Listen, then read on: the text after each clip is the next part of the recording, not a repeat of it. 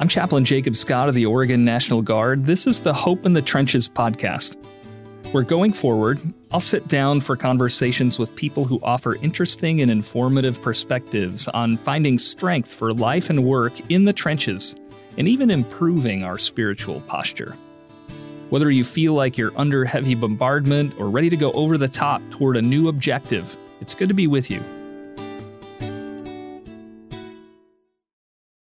Our guest today is retired Major General John Gronski.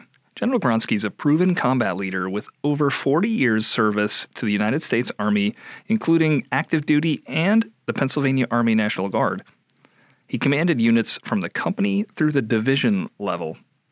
Some of his significant assignments included serving as the Deputy Commanding General of U.S. Army Europe when he retired in 2019.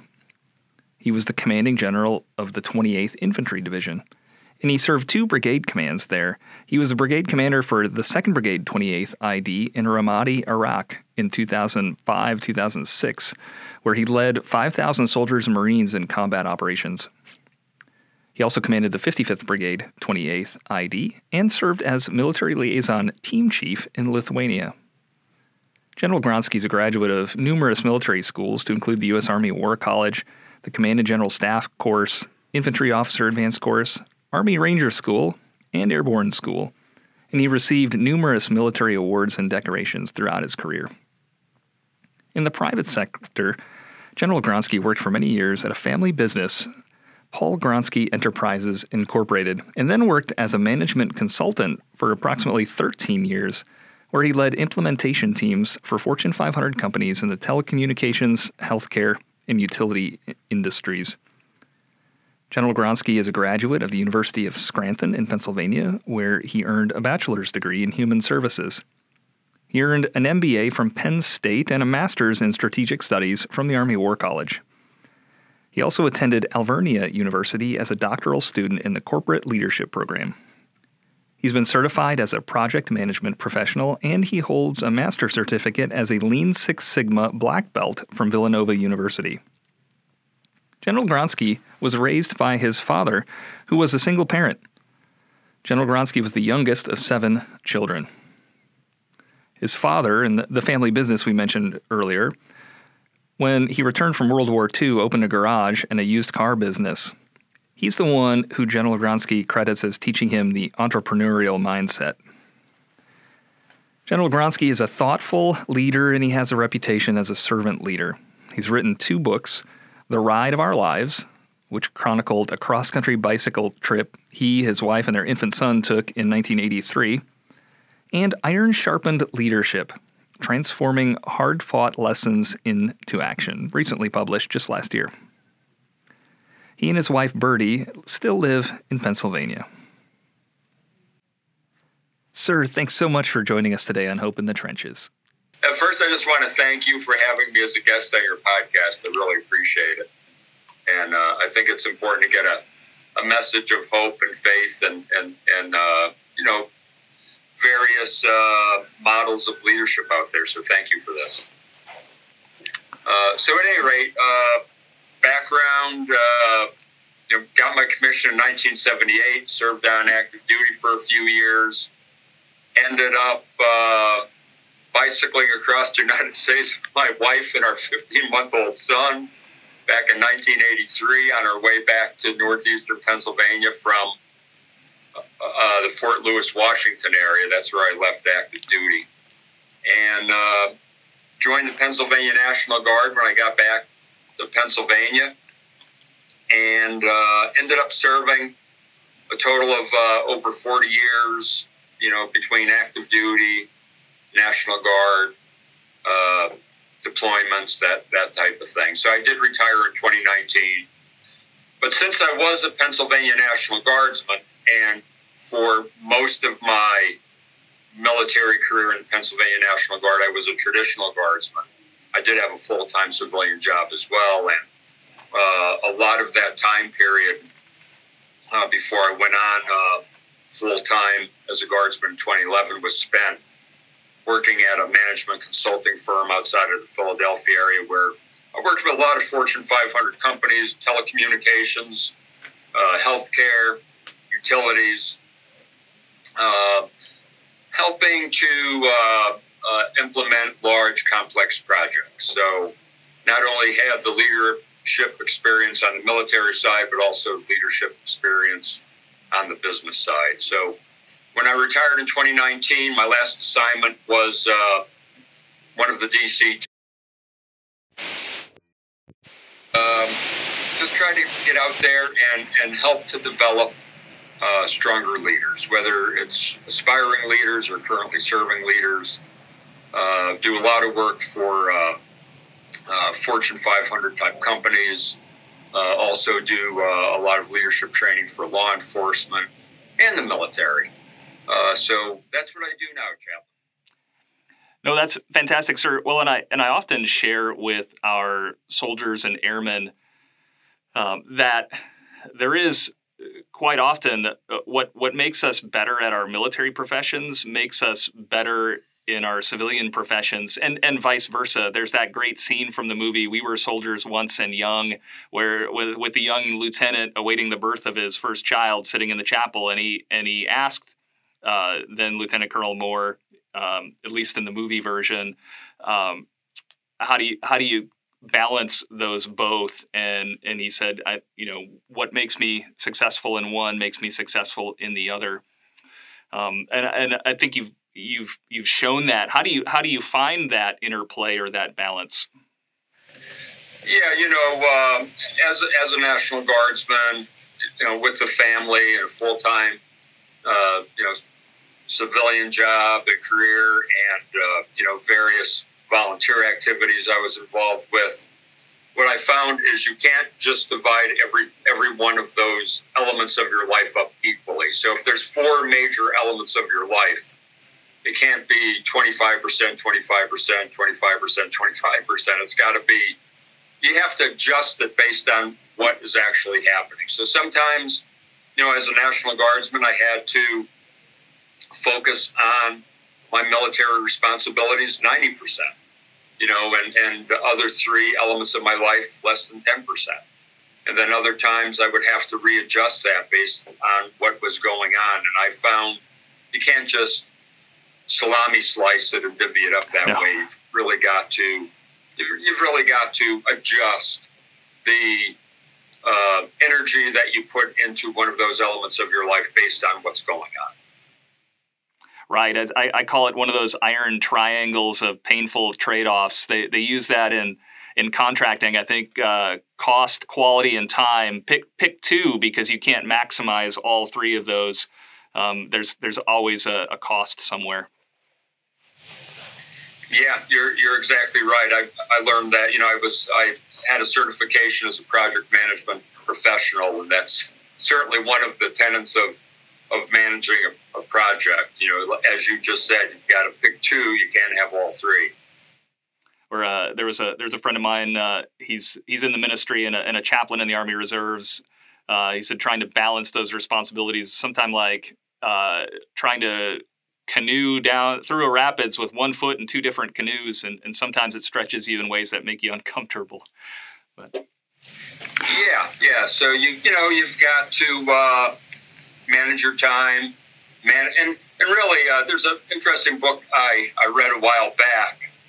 I can't remember the exact title of it, but basically what the author talked about is it's not about time management. It's about managing the energy that you put into things, and I think there's a lot to be said for that. That might be one of the part of the 7 habits to the 7 habits of highly effective people, but working on those priorities and managing where you put that influence. Of course, it's interesting, isn't it? I was told once that grammatically that word priority can only be singular. You can't have multiple priorities. That's well, you could have multiple priorities, but you've got to understand that there could only be one number 1. Oh, yes, sir. At any one time, which, as you said, and choosing where you need to focus at that moment. And that's really a conversation about then resilience in a way. Not so much bouncing back necessarily as being strong or staying strong to be fit for your various callings. And I think we overuse the term work-life balance in that way. In that really it's all intimately interconnected. So, sir, how have you managed all of that throughout your career, or been able to stay strong and make the right call for where you focus your time and energy? Yeah, like I said, it's really based on what's going on the ground, and it's also understanding that really got to be focused on the things that you can control. There's certain things that are outside of our control, and you've got to try to be self-disciplined to not worry about trying to control things that are simply outside of your control. Gas prices, for example, yes, sir. Or the war in Ukraine right now. I mean, there's certain things, other geopolitical conditions that are occurring, even the weather. There's certain things we cannot control, so we've got to focus on the things we can control, and that, I think, is a good way to try to live one's life. Oh, yes, sir. Well, and we do use the terms area of influence and area of operations, and you operate in your assigned area. We could compare that to any one of our callings or vocations as well. But certainly there are things that come from the outside, but you can only affect things within a certain area. And that's straight out of the 7 Habits too. That the idea that there are the things that concern us are much broader and more peripheral, but then applying ourselves where we actually do have that control. No, absolutely.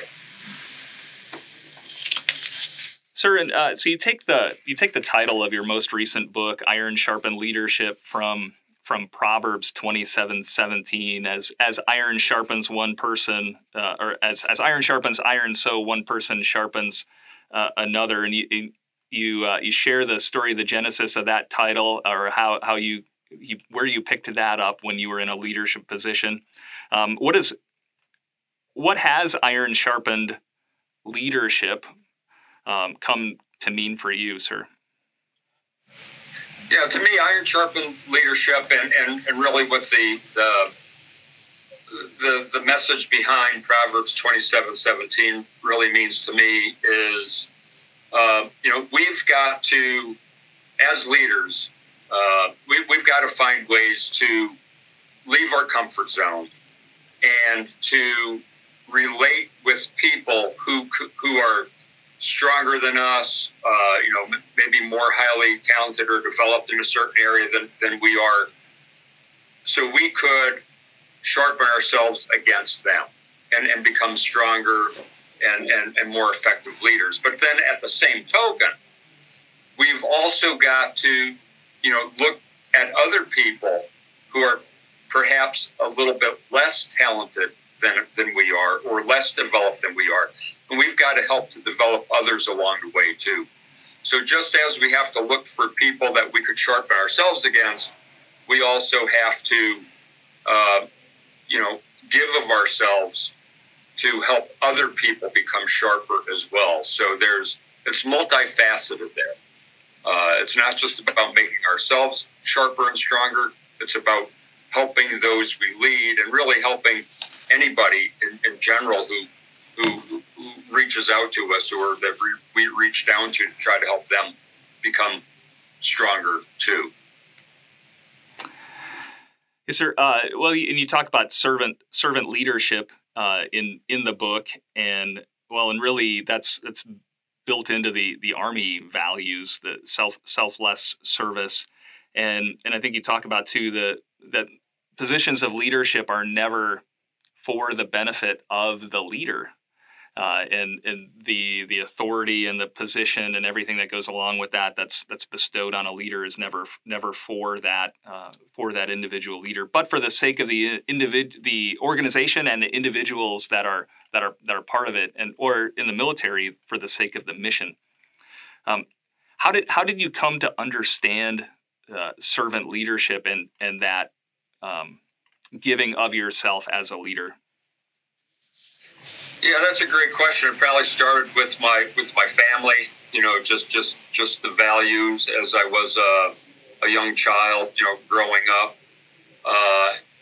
having a sense of my father giving back to the community in which he lived and being charitable and being generous and trying to help other people. And so I think that's where it all started. And then you know, just based on books that I read and mentors that I had as I was a young aspiring leader, trying to develop those skills and realizing that as a leader, it's really incumbent on us to place the welfare of those we lead above and beyond our own welfare. And then there's this whole notion of ambition as well, you know, and I believe that a leader shouldn't be ambitious for their own, you know, potential future positions. They need to be ambitious for the benefit of the organization by which they're leading. You know, so you know, you've got to channel that ambition to be focused on helping the organization that you lead become better, rather than be worried about, hey, what is my next position? You know, just a quick story that I heard that I think is pretty cool. I heard, you know, the story about a lieutenant talking to this general officer, and you know, the second lieutenant was asking the general officer, hey sir, you know, how do I become a general? And this general officer, you know, kind of started talking about Army values and the importance of staying true to those Army values, you know, the loyalty, duty, respect, selfless service, honor, integrity, and personal courage. And, you know, as the general, you know, spoke about these things for about 10 minutes, you know, he paused, and the second lieutenant looked at the general and he said, oh, so if I do all those things, I'll get promoted to general? And the general said, no. If you do all those things, you'll get promoted to first lieutenant. You know, in other words, you know, there is no silver bullet to you know, gaining you know, higher positions. You've really got to focus on the job at hand, do your best at the job at hand, and if you do well, things are going to take care of themselves, and you'll get promoted to the next rung in the ladder. And that's probably, I think that's the way I try to look at my career, and I think that's a healthy way to look at it. There's no shortcut to wisdom, is there?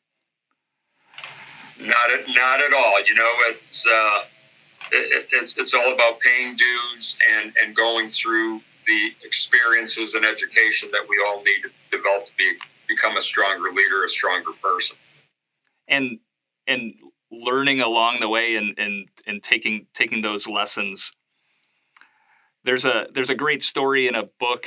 I read it in the book.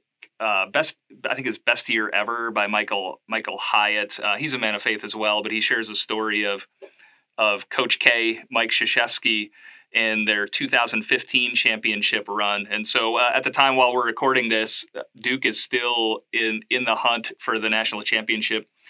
But at the start of the 2015 March Madness, he took a basketball and he had his players write the names of people who had impacted them along the way and helped them get to where they were on the cusp of a championship.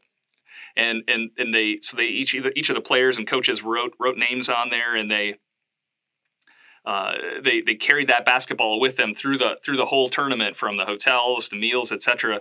And then they ended up winning the championship. And when they won, they pulled that basketball out, and Coach K said, then, okay, now I want you to reach out to those people and let them know what their impact was on you and getting to this achievement. You talk about that, writing notes and keeping in touch with people and affirming and enabling people. What has that meant to you along the way, sir? Yeah, I've had so many great mentors along the way, and all my mentors weren't necessarily older than me or at a higher level in terms of position authority than I was. And I am a firm believer, excuse me, I am a firm believer that mentorship is really 360 degrees. It's not only people that are, quote, your boss or in a position of authority above you that you can learn from. You can learn from your peers. You can learn from people who work for you, and you can learn from people who you lead. So I really think it's just a matter of being open-minded and actually looking for those opportunities where you could learn from other people. I speak about this in my book. There's in one chapter I talk about not everybody deserves a mentor.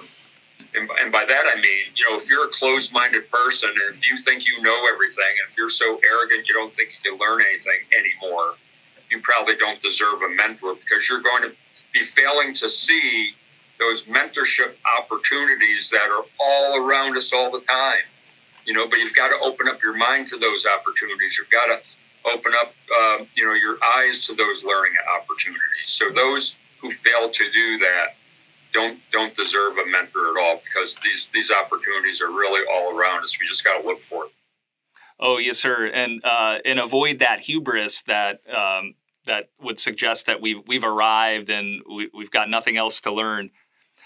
I learned that in a seminary classroom. One of our professors said, "You will be formed, so choose wisely on who and what you let shape you." No, absolutely. And I truly believe that when a leader stops learning because they think they know everything already, they stop growing, they actually start regressing. I mean, even in my career, retired from the Army now, and the various positions that I've been honored to hold, I'm still trying to develop myself to be a stronger leader. I'm still trying to learn how to be a better leader. So I think it's something we all have to continue to try to get better at. And I think it gets back to iron sharpens iron. Once you stop sharpening yourself, you're only going to get dull. So no matter how old you are or how experienced you are, you have to always find those ways to try to get a little bit sharper. Oh, absolutely, sir. Sir, you talked about the potential for leaders or people to regress. Do you think that's responsible for some of the corrosive or toxic behaviors that we see within organizations or families or military units? Yeah, I really think, and we've all seen it. You get to a high level in any organization, whether it be military, civilian, government, you name it. And some of these leaders that get to those higher levels of responsibility, do these things which are, just what you would think out of character for them. They have these character flaws, or issues, in terms of perhaps having an affair, or perhaps, stealing money or using power in an unjust way. And I think a lot of it has to do with complacency. And then opportunities that are around somebody where they don't pull themselves in check. So, if you get complacent again and think you know everything and think that you've arrived, as you said, there's that opportunity where you might drift a little bit in terms of what your values are. And the other thing is, if you don't have checks and balances, it's easy to drift. So I do think leaders, especially as leaders move higher and higher in an organization, they've got to ensure that there's checks and balances around them. So, maybe ask some trusted advisors, to really keep an eye on the way you've been behaving or the way you talk to people or the way you interact, and give them the permission to call you out on it if they see you perhaps going, off tangent to a degree. So there's certain things I think leaders need to do to help safeguard themselves from getting off track in terms of character issues and those type of things. And certainly finding ways to keep that core strong, the core of your character. That's one of the things that I think has been a blessing of the Army's new FM 7-22 holistic health and fitness, which that nomenclature 7-22 used to be solely based on physical fitness, but now it's acknowledged the interplay of all of these various facets of fitness, from physical, mental fitness, sleep hygiene, diet, and of course they've given acknowledgement to the spiritual fitness. Yeah, I just saw a short article come out about the Space Force and how the Space Force is really embracing this whole notion of wellness rather than what's the score on the PT test. And I talk a lot about resiliency. And when I talk about resiliency, I think one of the aspects of becoming more resilient is focusing on fitness, not just physical fitness, but mental fitness, emotional fitness, and spiritual fitness. And if you focus on all those elements of fitness, it'll help you become a more resilient person. I do think it's incumbent on a leader not only to focus on their own resiliency, but also to help the people that they lead to become more resilient as well. So I think leaders need to be well versed on various resiliency techniques so they could counsel people they lead and mentor people they lead and coach people they lead on various resiliency techniques to help everybody become more resilient, which ultimately helps the organization become a more resilient organization. Yes, sir. And you mentioned earlier that you spent most of your career as a traditional guardsman. And so we understand or realize pretty quickly in leadership positions in the National Guard that we only have direct contact with our soldiers and airmen and others in the organization for 2 or 3 days per month, sometimes for longer stretches. But still, when we're there, we have to be ready. So how did you find ways to sharpen your own resilience and to communicate that in that dispersed environment, or when you don't have so much direct contact with people? Yeah, I heard a pretty good quote a couple of weeks ago. In that quote, and I think it really applies to law enforcement and military professionals. And that quote is, "Stay ready, then you won't have to get ready." So I think it's really focusing on those elements of fitness that we talked about all the time. It's just not about, hey, I used to hate this in the Army when certain soldiers would say, "Oh, there's a PT test coming up in 2 months. Now I got to start getting in good physical shape." It's kind of like, what? That's something you need to focus on all the time. And the same with the mental fitness, the emotional fitness, the spiritual fitness. It's not just something you do now and then. It's something you develop into a lifestyle. And so I think if you could develop that lifestyle of being a well person, a balanced person, that's what it's all about. It's just not when a particular event is coming up, you decide to, quote, get ready for it. You gotta stay ready, because you never know. I think COVID this whole pandemic was a perfect example. You never know when a crisis like that is going to pop up. Or in our military lives, we never know when we're going to be called upon to go somewhere and perform, especially with the National Guard, with the civilian or with the military support to civilian authorities. You could be called up into Oregon National Guard or any National Guard, in a heartbeat if there's some type of man-made or natural disaster. So again, you've got to maintain that notion of staying ready, and that's what I always try to do in my life. Yes, sir. And there's boy, that brought up a couple thoughts I've had. Now, readiness, resilience, those, in some sense, those are transitory states that it's hard to stay at peak readiness or at that hyper alertness all the time.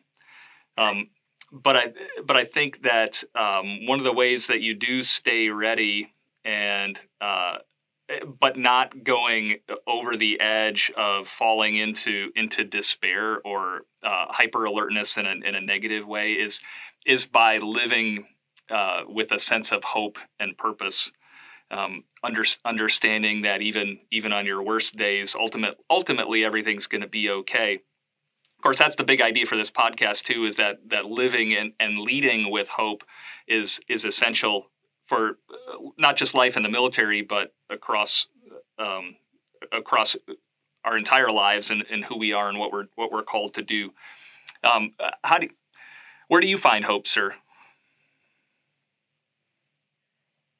Could you say that again, please? Well, so where, sir, where do you to live and to lead with hope and not sort of veer too far into hyper alertness or hyper vigilance, or which could lead to despair if you're not hopeful that there's a better tomorrow possible or coming.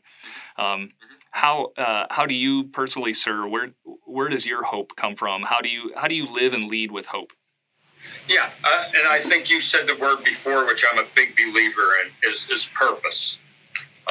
So from an individual perspective, it's real important to do some self-reflection and really identify what your life purpose is. And I struggled with this when I transitioned out of the military in 2019.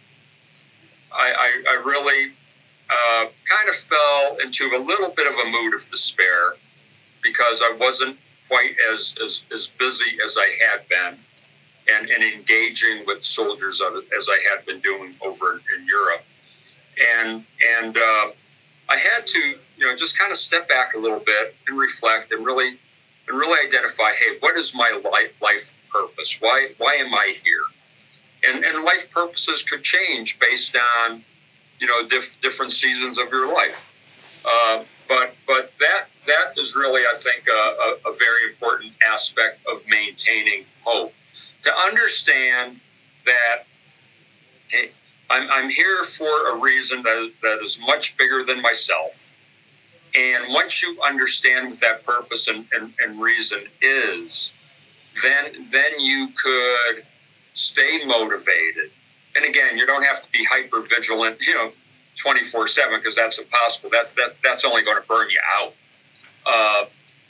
But you could bounce back. If you have an off day or an off couple of days, when you understand what your purpose is, it's much easier to get re-engaged. What would you need to get re-engaged with in order to stay on the right path? So I really think that sense of purposefulness is important. And then I think a leader needs to do that for an organization. Any leader, one of the most important things of a leader to do is provide that vision. We're in the military, we call it commander's intent. One of the most important elements of the commander's intent is purpose.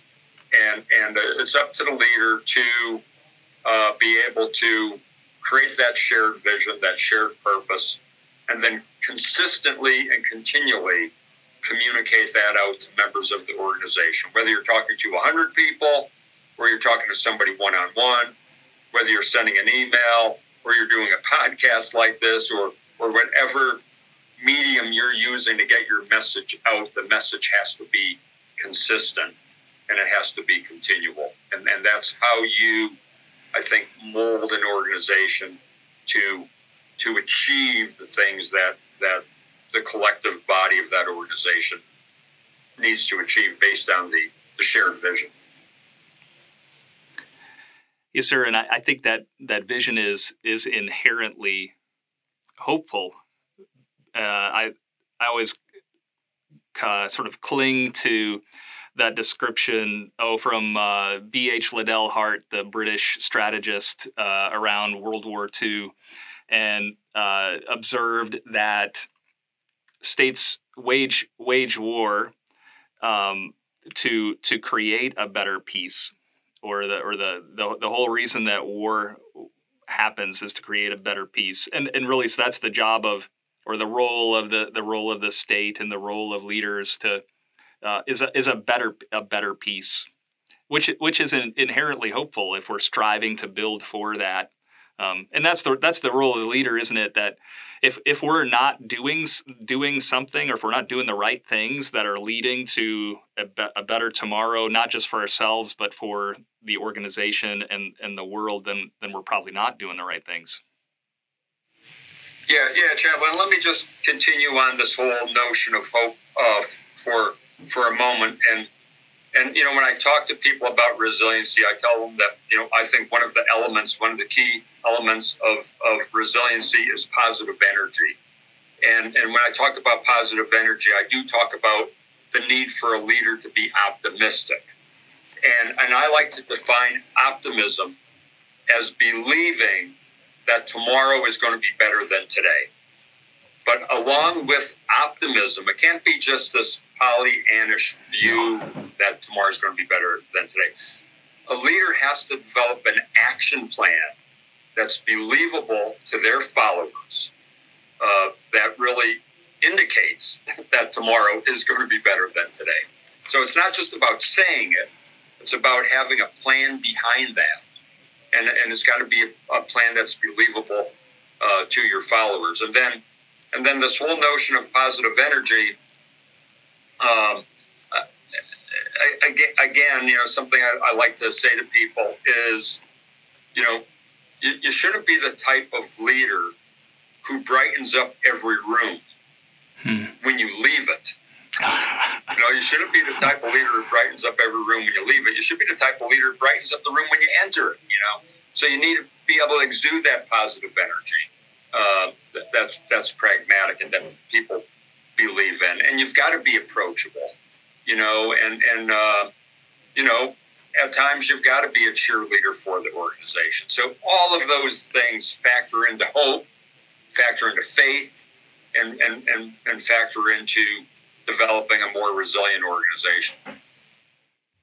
Yes, sir, and that's right in line. You talk about, or at least reference, positive psychology a little bit in the book too, in your most recent book, Iron-Sharpened Leadership. That within positive psychology, there's a subset called hope theory, and they identify two components of hope, or living with a hopeful orientation.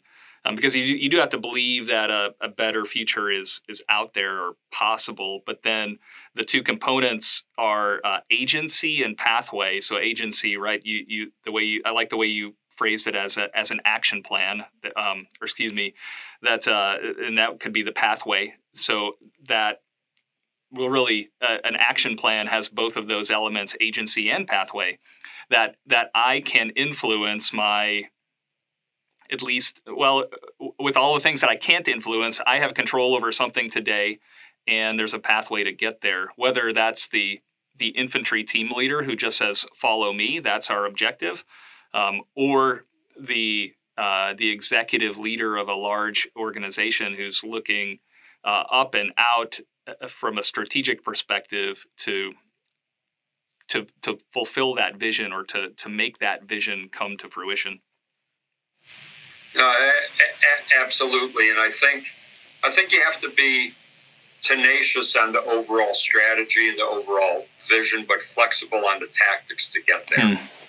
Because the world changes, the environment changes, and sometimes you might have to go left instead of right. But that overarching strategy, that overarching vision, I think needs to be steady. While those tactics get there, you need to be adaptable on those. Sir, I think you've shared some stories in your books and other podcasts too, that I think illustrate that. Any particular examples you could give being tenacious with that vision as well as flexible.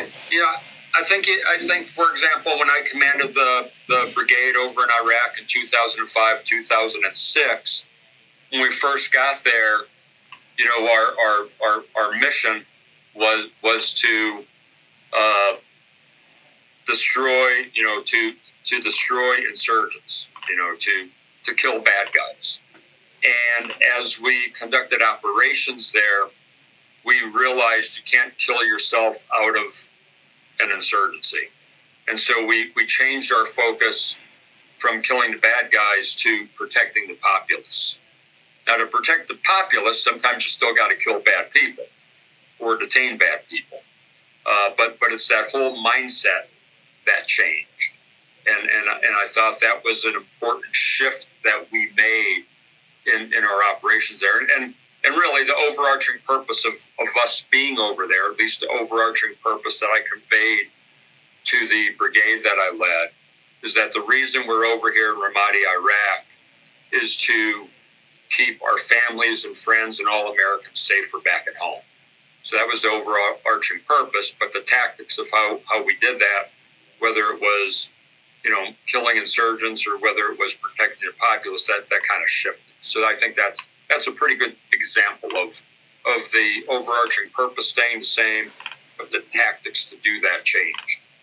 And then not being afraid to recognize that what you're doing isn't working, and to shift gears to find another way to get there. Yeah, and I talk a lot about decision making, and when a leader makes a decision, I say they can't just make the decision and kind of throw the sack of potatoes over the wall and then let other people carry that decision out.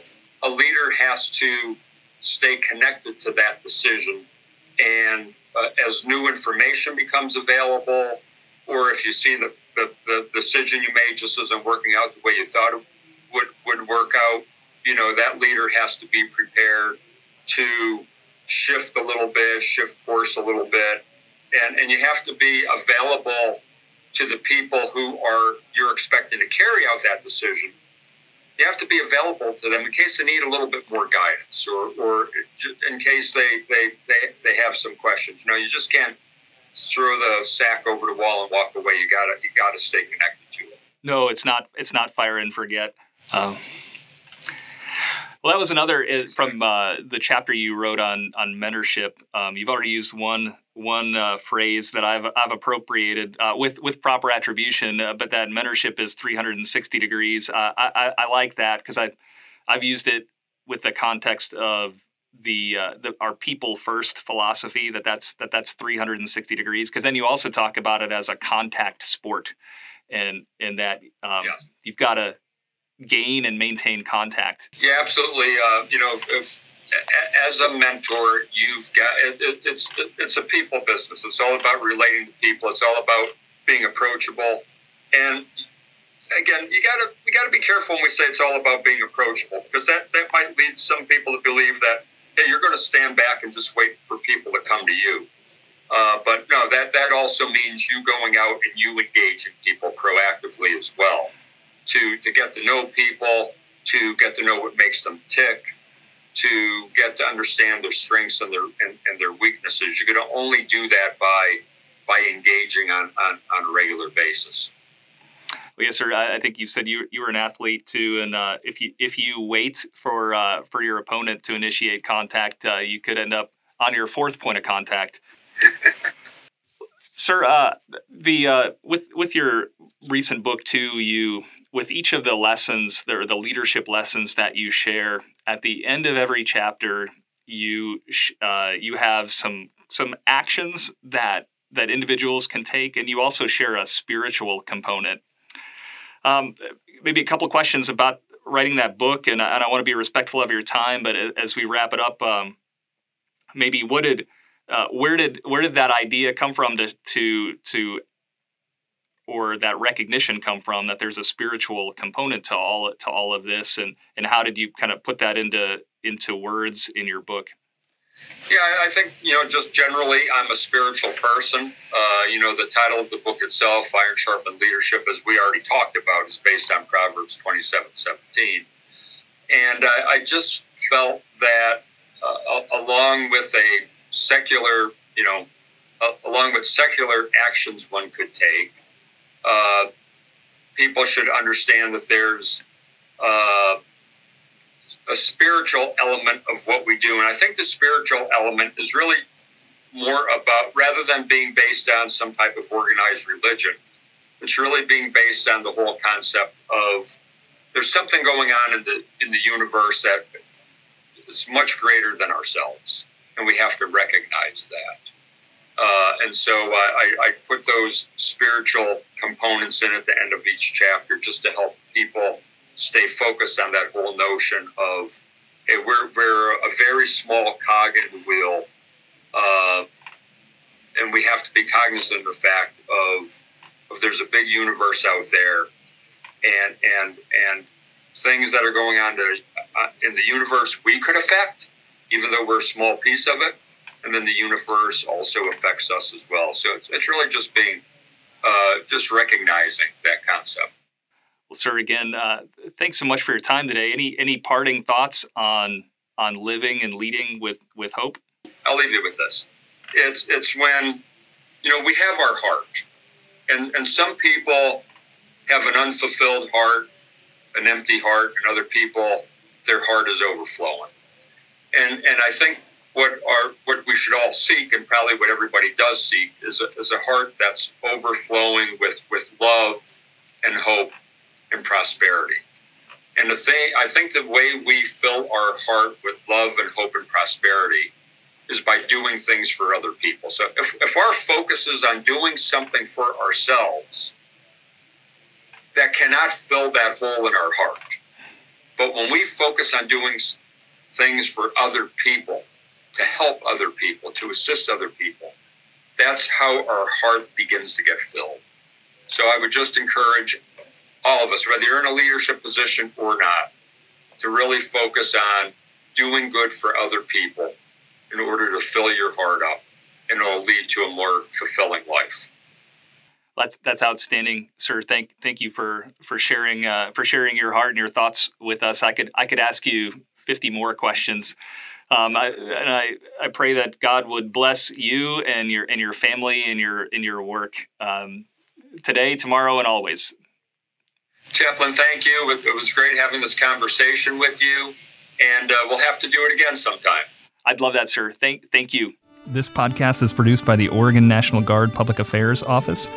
My prayer for you is that wherever you find yourself, that you might find hope for today and strength for the ambiguity and chaos of life. Blessings on the rest of your day.